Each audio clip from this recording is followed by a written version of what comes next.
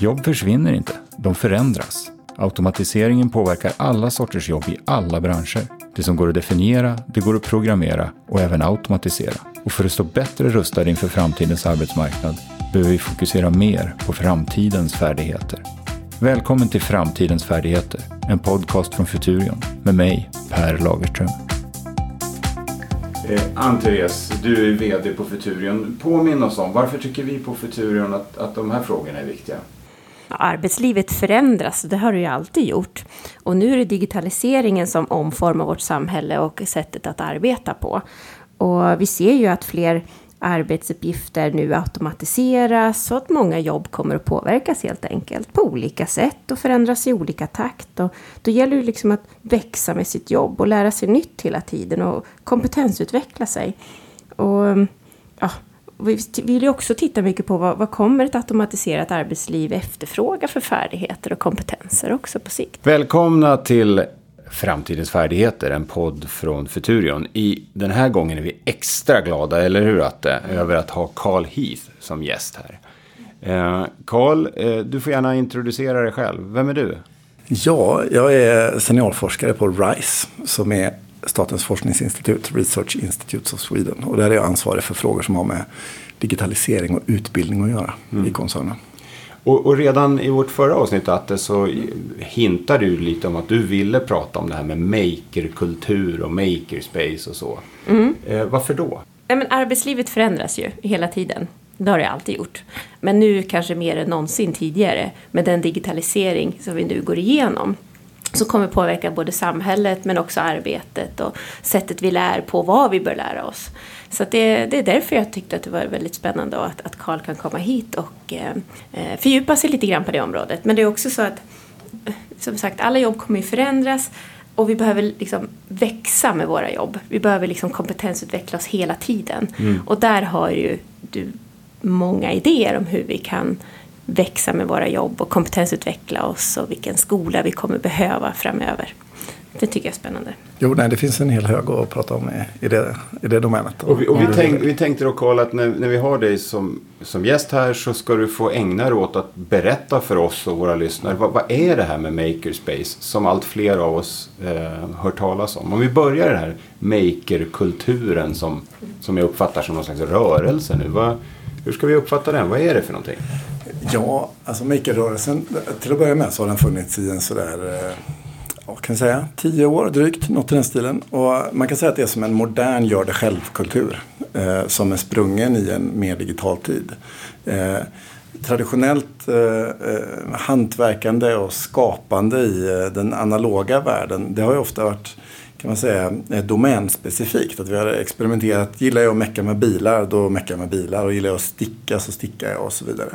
Medan vad makerkulturen gör är att den omfamnar all sorts kreativt skapande engagemang. Vare sig det är något som är fysiskt eller något som är digitalt. Så makerkulturen kan inbegripa allt ifrån att attacksticka coola saker på stan till att programmera spännande robotar. Och kulturen spänner inte bara liksom över domängränser av olika saker man kan tänka sig att skapa och göra med, utan det spänner också över syften. Så jag kan ha väldigt olika syften med att ägna mig åt ett kreativt skapande. Det kan ju vara ett hobbyperspektiv på det hela. Det kan vara ett konstnärligt perspektiv, att jag vill utforska något konstnärligt uttryck. Men det kan också handla om ett entreprenöriellt förhållningssätt. Att jag har den här idén som jag bara inte kan släppa och som jag behöver ge ett fysiskt uttryck för. Eller det kan handla om lärande, att förstå omvärlden och vår samtid genom att skapa och ge uttryck för någonting med både huvud och händer på en gång. Så makerkulturen, den är en ganska bred yttring och den har sina rötter i Tyskland och England och USA för en sådär 10 år sedan, när man började liksom bygga möten och platser där man träffas och Det finns en mängd begrepp man kan prata om inom makerkulturen som makerspace som du refererar till, som är en slags gemensam skaparyta för att ge uttryck för de här olika typerna av skaparidéer man kan tänka sig. Och den här ytan är fysisk då? Den här är väldigt fysisk. Det är som en hangar fullt med människor som slöjdar, kreerar och alltså det teknik, konst och hantverk bara möts i en... Ja, precis. Alltså det är en materialagnostisk utvecklings- och innovationsmiljö. Oj. Materialagnostisk. Forskarnörden går igång på.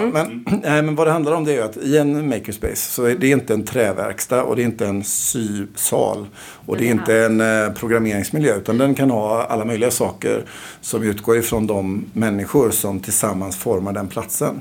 Men mycket utgår ifrån att viss typ av produktionsteknologi som en laserskärare eller 3D-skrivare eller sådär, de kan vara lite kostsamma. Och går man ihop tillsammans och bygger en gemensam yta där man kan dela på den här typen av liksom innovationsinfrastruktur, så blir det mycket mer lätt att skapa. Och du träffar också andra i den här ytan som har andra tankar och idéer. Man rider på varandra och kan skapa jättefina saker. Och det här finns i Sverige alltså nu? Det finns makerspaces i Sverige, flera stycken. Runt om i hela landet. Det finns... I Stockholm finns Stockholm Makerspace, i Göteborg har vi något som heter Mikrofabriken. Det finns Luleå Makerspace och så vidare. Hultsfred har ett ganska stort. Sen finns det också makermiljöer i utbildningsmiljöer. De jag pratar om nu, det är ofta ideella föreningar som går ihop tillsammans och skapar en plats och ett ställe där man skapar. Men i skolan så finns det till exempel skolor som har så att säga pimpat sin slöjdmiljö och byggt maker-sammanhang i sin skolkontext. Vi har ett jättefint exempel i Väsby som har byggt en makerspace som jobbar jättemycket med förskolan. Och det finns alla de olika former. Futurion jobbar ju med framtidens arbetsliv och där är skolan ju superviktig, men lärandet i arbetslivet för folk mitt i arbetslivet är jätteviktigt, eller hur? Hur liksom, när du hör den här spännande berättelsen, om man skulle tänka sig hur ser ett makerspace i arbetslivet ut, vad tänker du där? Ja, men jag tror att vi behöver det.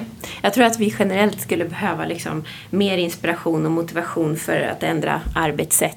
Både i skolmiljö, precis som du berättar om, men framförallt i arbetslivet. Att hitta utrymme för det. Just att kunna skapa den här kreerande miljön och nyfikenheten framförallt. Det tror jag är jätteviktigt. Och jag satt just här och du berättade dels om de här ideella organisationerna som bygger de här. Jag ser framför mig de här hangarstora platserna med fullt med kreativitet av olika slag. Och sen samtidigt du säger man flyttar in i skolan och pimpade slöjdsalar och tänker så här, hur skulle en pimpad arbetsplats se ut? Liksom? Alltså det finns ju exempel på företag som har byggt och använder sig av den här typen av kultur och miljöer. Och i vissa typer av branscher och sammanhang så har man kommit ganska nära makerrörelsen. Det finns ett annat begrepp som kallas för maker fairs. Och det är en slags festival där makers, folk som skapar, träffas. En mässafestival, marknad. Ja, som en show and tell fysisk plats. Ja. Den största den är i San Mateo utanför San Francisco i maj varje år. Och jag var där för 1,5 år sedan. Och då var det ungefär 160 000 besökare på 3 dagar. Och där är ju hela Silicon Valleys näringsliv. Så du kan lära dig att löda med Google och programmera med Microsoft. Och det är också en rekryteringsarena för företag. Så det blir ju som en slags fysisk smältdegel där både liksom kreativa konstnärer, skolbarn och entreprenörer liksom träffas och möts och delar, skapar glädje och visar upp coola projekt för varandra. Jag kollade på en film från den här senaste Maker Faire och slås ju av hur mycket som nästan funkar. Ja, som inte absolut. Riktigt funkar, men nästan, och ändå visas upp med en jäkla stolthet. Vad kan man dra för slutsatser av det? Alltså, en viktig del i makerrörelsen handlar ju om processen i sig självt och att själv upptäcka, utforska och sådär.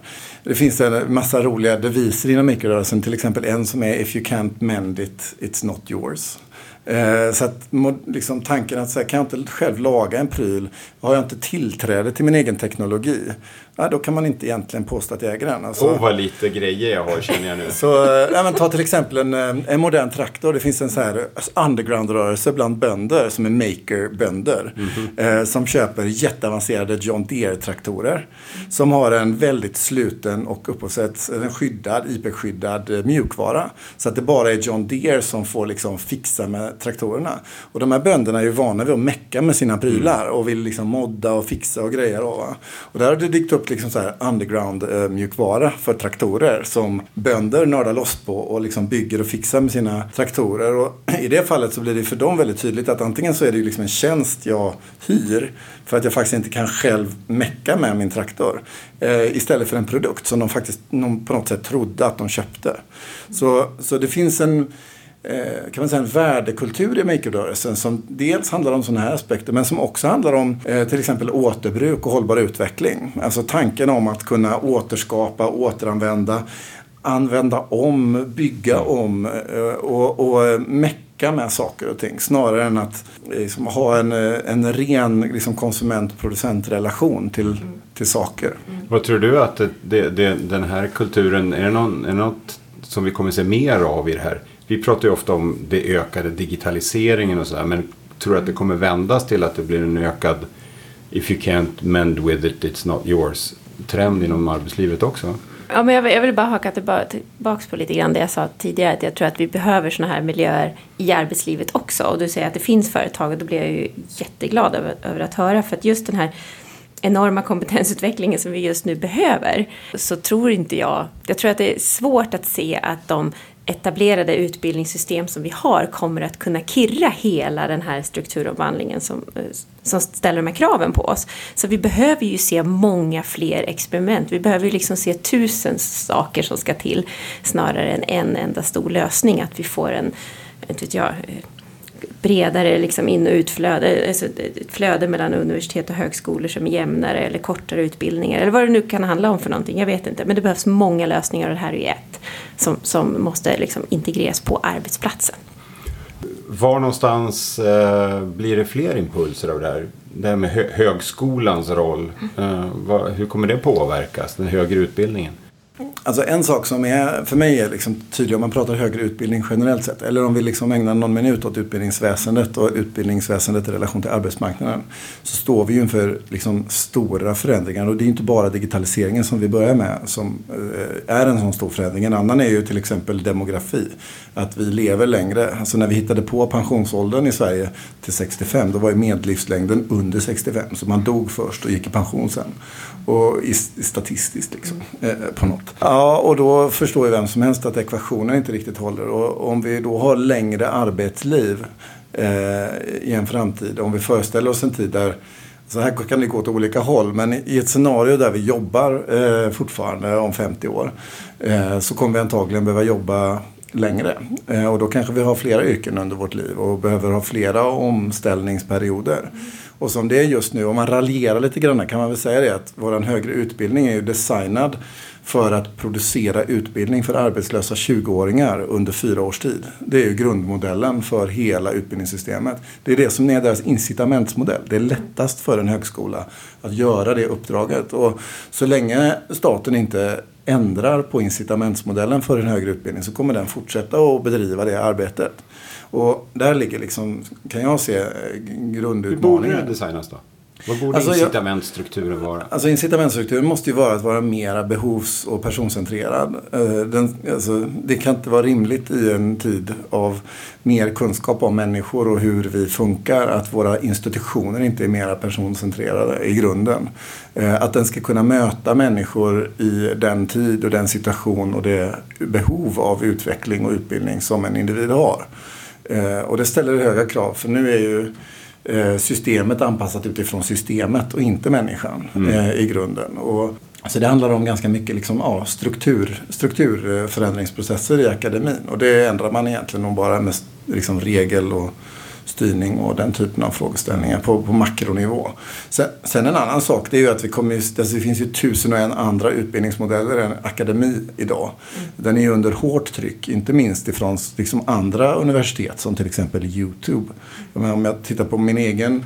Ja, tutorials är ju... Ja, alltså behöver man någonting så går man till YouTube och hittar en 5 minuters grej. Och... Jag tror det var så här, 92% av alla amerikanska ungdomar anger liksom YouTube tutorials som sin främsta kunskapskälla idag. Ja, och jag är inte alls förvånad om det skulle vara på det viset. För tillgången och tillgängligheten, att jag i fickan tar del av någonting och löser det på en gång.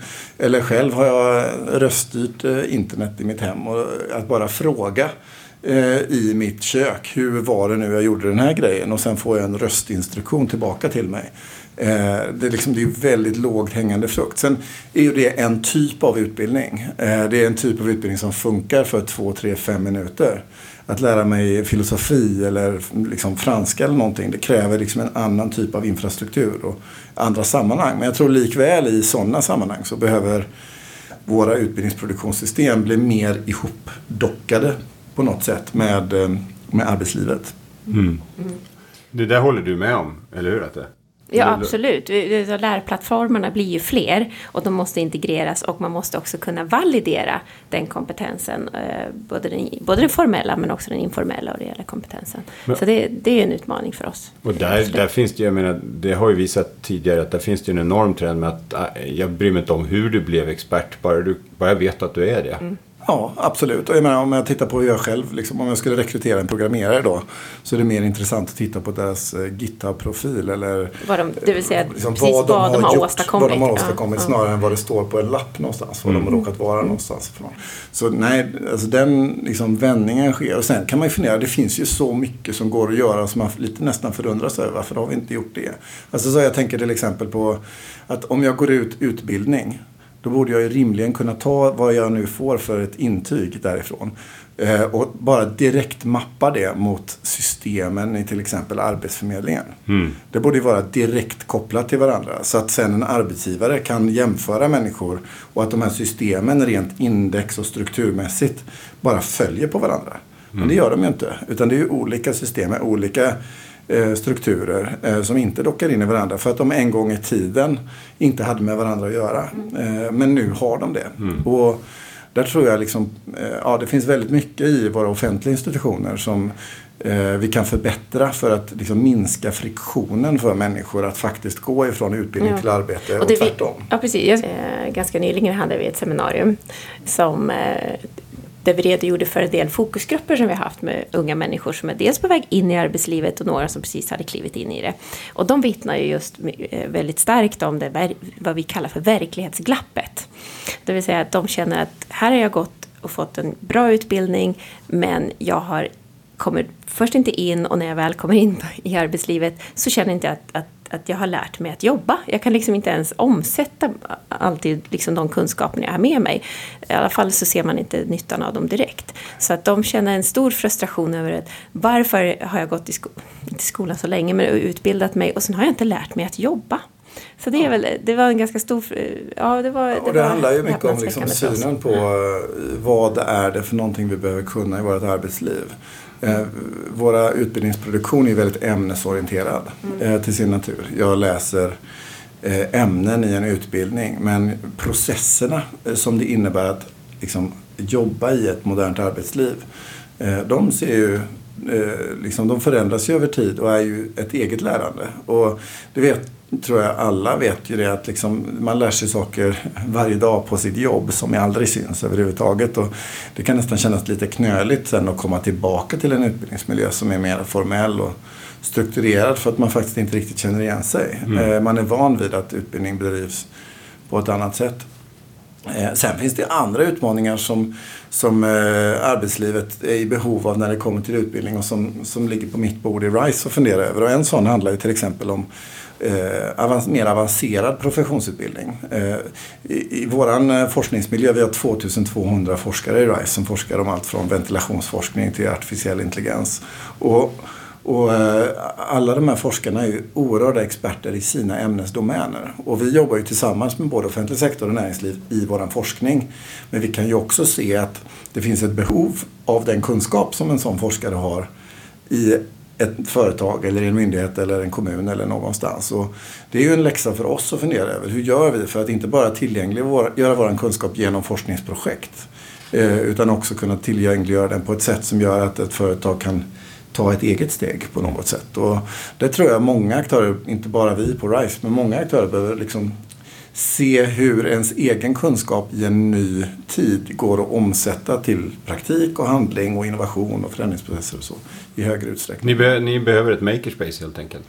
Alltså nu är ju hela våran arbetsplats ett makerspace. Just där jag sitter i Göteborg så är det lite som tomtens julverkstad över det hela. Och vi har ju valt att designa våran egen arbetsplats som ett makerspace av det skälet att för oss forskare som sitter just i den här miljön så är liksom vårt uppdrag är att bidra till det svenska innovationssystemet och vi ska kunna ta en idé och en prototyp och ta det till en prototyp på så kort tid som möjligt och då behöver vi ett väldigt materialagnostiskt förhållningssätt. Vi behöver ha både 3D-skrivare, laserskärare och spikar och hammare och datorer i den miljön. Så vi försöker leva lite som vi lär. Vi försöker också anamma nya metoder här som en tankesmedja. Så vi gör ett hackspace, det kan man väl kalla det för, hackathon nu senare i år där vi tittar på hur vi kan hacka lärandet. Hur kan vi så att säga lösa den kompetensutvecklingsbehov som vi har och då just att sammanföra och samskapa sådär tvärsektoriellt inbjudet och sådär så att det ser jag fram emot. Så att vi försöker också anamma den nyfikenheten och samskapandet. Om vi tar det som en liten brygga över då till ett slutvarv här och vad ser du framåt, Carl? Futurions uppdrag är att försöka titta framåt från där vi befinner oss nu och framåt. Vad tror du och hoppas du på vi kan se för förändringar utifrån till exempel makerkulturen, men överhuvudtaget det du pratar om? Ja, alltså ur ett makerkulturperspektiv ska jag säga att där kommer vi nog se att den typen av företeelser växer. Vi kanske inte kallar det för makerkultur i alla lägen eller liksom tänker om det på det sättet, men platser där vi tillåter oss att ägna oss åt innovation och skapande oavsett om det handlar om liksom papper eller om det handlar om plast eller metall eller ettor och nollor i en dator. Men där vi liksom blandar olika typer av kunskapsdomäner med varandra och jobbar mer tvärsektoriellt och mellan olika kompetensområden. Det kommer vi se mer av i takt med att vi upptäcker mer saker. För det är ofta liksom i friktionen och mötet mellan olika yrkesgrupper eller branscher eller sånt där mycket innovation uppstår och att då kunna liksom skapa förutsättningar för sådana platser att finnas både fysiska och digitala, det tror jag vi kommer se mer av. Och sen vad gäller liksom alla frågor som handlar om utbildningssektorn generellt sett eller utbildning kopplat till arbetslivet så förändrar ju digitaliseringen massor av saker och just nu pågår det ju oerhört mycket innovation inom det här området. Vi ser till exempel just nu framväxten av de första adaptiva artificiell intelligensbaserade läromedlen. Till exempel i matematik i grundskolan idag så är det möjligt att ha ett läromedel som jobbar och känner av precis hur bra eller dålig jag är i varje enskild situation och ger mig uppgifter som är precis lagom svåra hela tiden.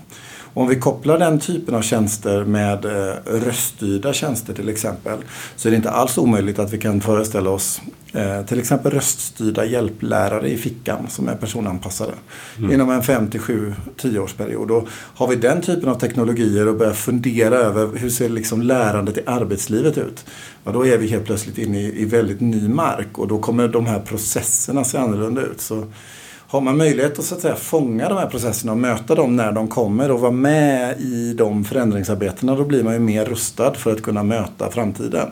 Väljer man så att säga luta sig tillbaka och tänka att det löser sig nog eller det kommer någon och fixar det åt mig och så, då tror jag man kommer ha ett svårare möte med förändring och utveckling. Mm. Vad säger du om de där spaningarna? Vi brukar ju ibland lite använda begreppet in Sweden we have a system som både vår räddning men också vår lite tvångströja. Vad säger du att är det här något som kan luckra upp detta tröga system? Att folk har hjälpen i fickan? Ja, bara det att, och så tänker jag också på att luckra upp systemet, men just att vi måste bli fler aktörer som lutar oss framåt för att lösa det här. Och då tänker jag på makerkulturen som den här liknelsen med folkbildningsrörelsen en gång. Att det är liksom man löser och folkbildar, samtalar och innoverar på sidan om det här statligt styrda systemet. Och den här makerkulturen eller folkbildningssystemet eller tanken om det studiecirkelaktiga jag hör liksom när du beskriver, så finns det många likheter. Och de på något sätt knuffar och styr och kravställer liksom det statliga styrda systemet. Absolut, framför sig. Jag tror du är inne på någonting där. Alltså, vi har en väldigt stark folkbildningstradition i Sverige, och om den så att säga kan rustas för att liksom flytta in på arbetsplatsen. Ja, och flytta in i liksom en allt mer digitaliserad nu-miljö, så ser vi ju alla möjliga spännande saker. Och vi märker det. Alltså det är bara att titta på de grundskollärare, slöjdlärare till exempel, som ger sig hän i makerkulturen och skaffar en laserskär eller 3D-skrivare i slutsalen. Eller som bildläraren Max häromåret som prövade VR för första gången på en konferens vi arrangerade, där man kunde måla och skapa i 3 dimensioner och bygga tredimensionell konst. Man tar av sig den här VR-teknologin och säger, alltså jag kan ju inte ge det här till mina elever efter att ha prövat det här. Det var ju liksom straffbart. Och så gick Max och köpte ett VR-kit. Och nu i maj så hade de, tror jag, Sveriges första VR-vernissage i årskurs 9. Det är ju oerhört mäktigt. Men det här är liksom inte dyr teknologi, och det är inte liksom komplicerat egentligen. Utan det handlar liksom, vad är jag inställd på? Vad vill jag? Vad tror jag? Och Max tycker jag, han är ett fantastiskt exempel på det här att gå ifrån idé till handling, pröva, testa och tänka vad är det värsta som kan hända, och så formar han om sin praktik. Och jag tycker också att du flera gånger i resonemang på ett intressant sätt kopplar ihop sånt som vi har haft länge med sånt som är helt nytt. Jag känner själv att ibland de mest lite digitaliseringsförblindade, de säger skrota slöjden.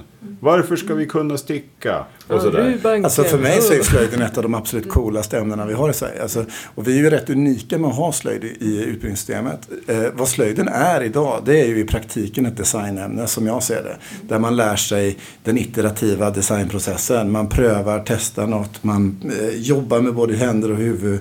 Man hittar, det liksom går inte så himla bra med den första smörkniven, och så prövar man igen och så blir det någonting nytt.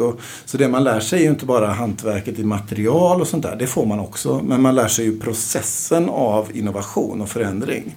Och där har ju slöjden en enormt spännande roll i skolan, och kunna fylla ett behov. För det är samma processer man sen har även när man ger sig in i andra material. Va? Vi har ju slöjdlärare som jobbar till exempel med att sy elektriska kretsar med hjälp av elektrisk tråd och ledlampor. Elslöjd har jag läst om. Precis, och det finns nere i årskurs 3, 4, 5 kan man tänka sig att göra det. Va? Det är ju inte särskilt dyra prylar och sånt där, men det handlar om ett nytt mindset. Men processerna är samma. Jag lär mig hantverket och sy, men jag bygger en interaktiv pryl av något slag i skolan då. När vi har gått igenom framtidens färdigheter så har vi identifierat, eller forskningen har identifierat och vi har sammanställt att det handlar mycket om att satsa på kreativiteten, nytänkandet och sådär. Det har vi ju här, eller hur? I det här resonemanget. Absolut, det här är ju om man tittar, som du säger, på den forskning som vi har tittat på då, när det gäller just hur vi röstar oss inför framtiden och hur vi måste jobba med stimulera nytänkande och kreativitet. Då ligger ju sprängstoff i den här både kulturen och synsättet. Det gör det. Och jag blir samtidigt glad att höra att slöjdläraren äntligen får sin rättmätiga comeback. Revival. Han kanske aldrig varit borta. Nej, det tror jag inte. Jag tror det handlar om hur omvärlden betraktar dem, inte hur de är. Ja, eller hur? För jag tror att vi måste ändra. För det blir precis som Per säger. Det är mycket raljerande med liksom Rubbanken ska bytas mot liksom tangentbordet nu och sådär. Och då har man egentligen kanske inte förstått så mycket. Nej, i min värld så tänker jag att det är samma. Alltså, utan vi måste ändra synen på slöjd och slöjdlärare. Precis som och vi behöver ändra synen på vad som är det vi betraktar när vi tänker innovation. Alltså, vi kommer inte sluta leva i den fysiska världen bara för att världen har blivit digital. Utan den finns ju där också. Och några av de absolut häftigaste tjänster och produkter som dyker upp nu, de är ju kopplade mellan den fysiska och digitala världen. Hela liksom arbetet med att utveckla Internet of Things handlar ju om things och internet. och då behöver man faktiskt kunna någonting om material och den fysiska världen. Och vi kan ju se det nu, alltså några av de absolut mest kreativa platserna i världen kring hårdvaruutveckling. De är ju i Kina idag, i platser som Shenzhen till exempel. Där väldigt mycket av hårdvaruutveckling går till. Och det handlar om att de faktiskt kan hantverket. För de har byggt saker i fabriker där. Vi lämnade ut det och göras i Kina. Men under tiden har man lärt sig väldigt mycket om hantverket kring skapandet av produkter. Och då ser vi hur pendeln svänger. För nu är designen där också. Så ska vi kunna liksom fånga och bygga nya företag och idéer framåt, så behöver vi både hantera köttvärlden och den digitala världen på en gång på något sätt och bygga kompetens för att förstå båda två. Vi måste fatta hur grejerna funkar för att också fatta hur vi ska digitalisera. Ja, alltså innovation uppstår ju inte utan att också ha ganska cool ämneskompetens. Och det är ju när vi har cool och kopplar ihop det. Och vi möter varandra i det. Men att liksom, det är inte så att man är liksom, kreativiteten finns inte där bara av sig självt, utan den bygger på lager av erfarenhet som människor samlar på sig i en massa olika fack. Och kan man liksom hitta sättet att möta den på, då har man någonting ganska fint. Ja, min dotter kom hem och sa att hon ville lära sig virka. Och så sitter man och tittar på de här virkkoderna och så kommer man på, vad betyder det där LM nu igen? Och så sitter man och så ser man ju liksom hela arket bara fullt i koder. Så tänkte jag så här, det här känner man ju nästan igen från kodning. Och det är kodning. Alltså det finns en jättecool slöjdlärare som heter Eva Söderberg som pratar jättemycket om det här med stickning och virkning och så. Och att förstå till exempel en loop i kod, exakt. Det kan du förstå genom att sticka.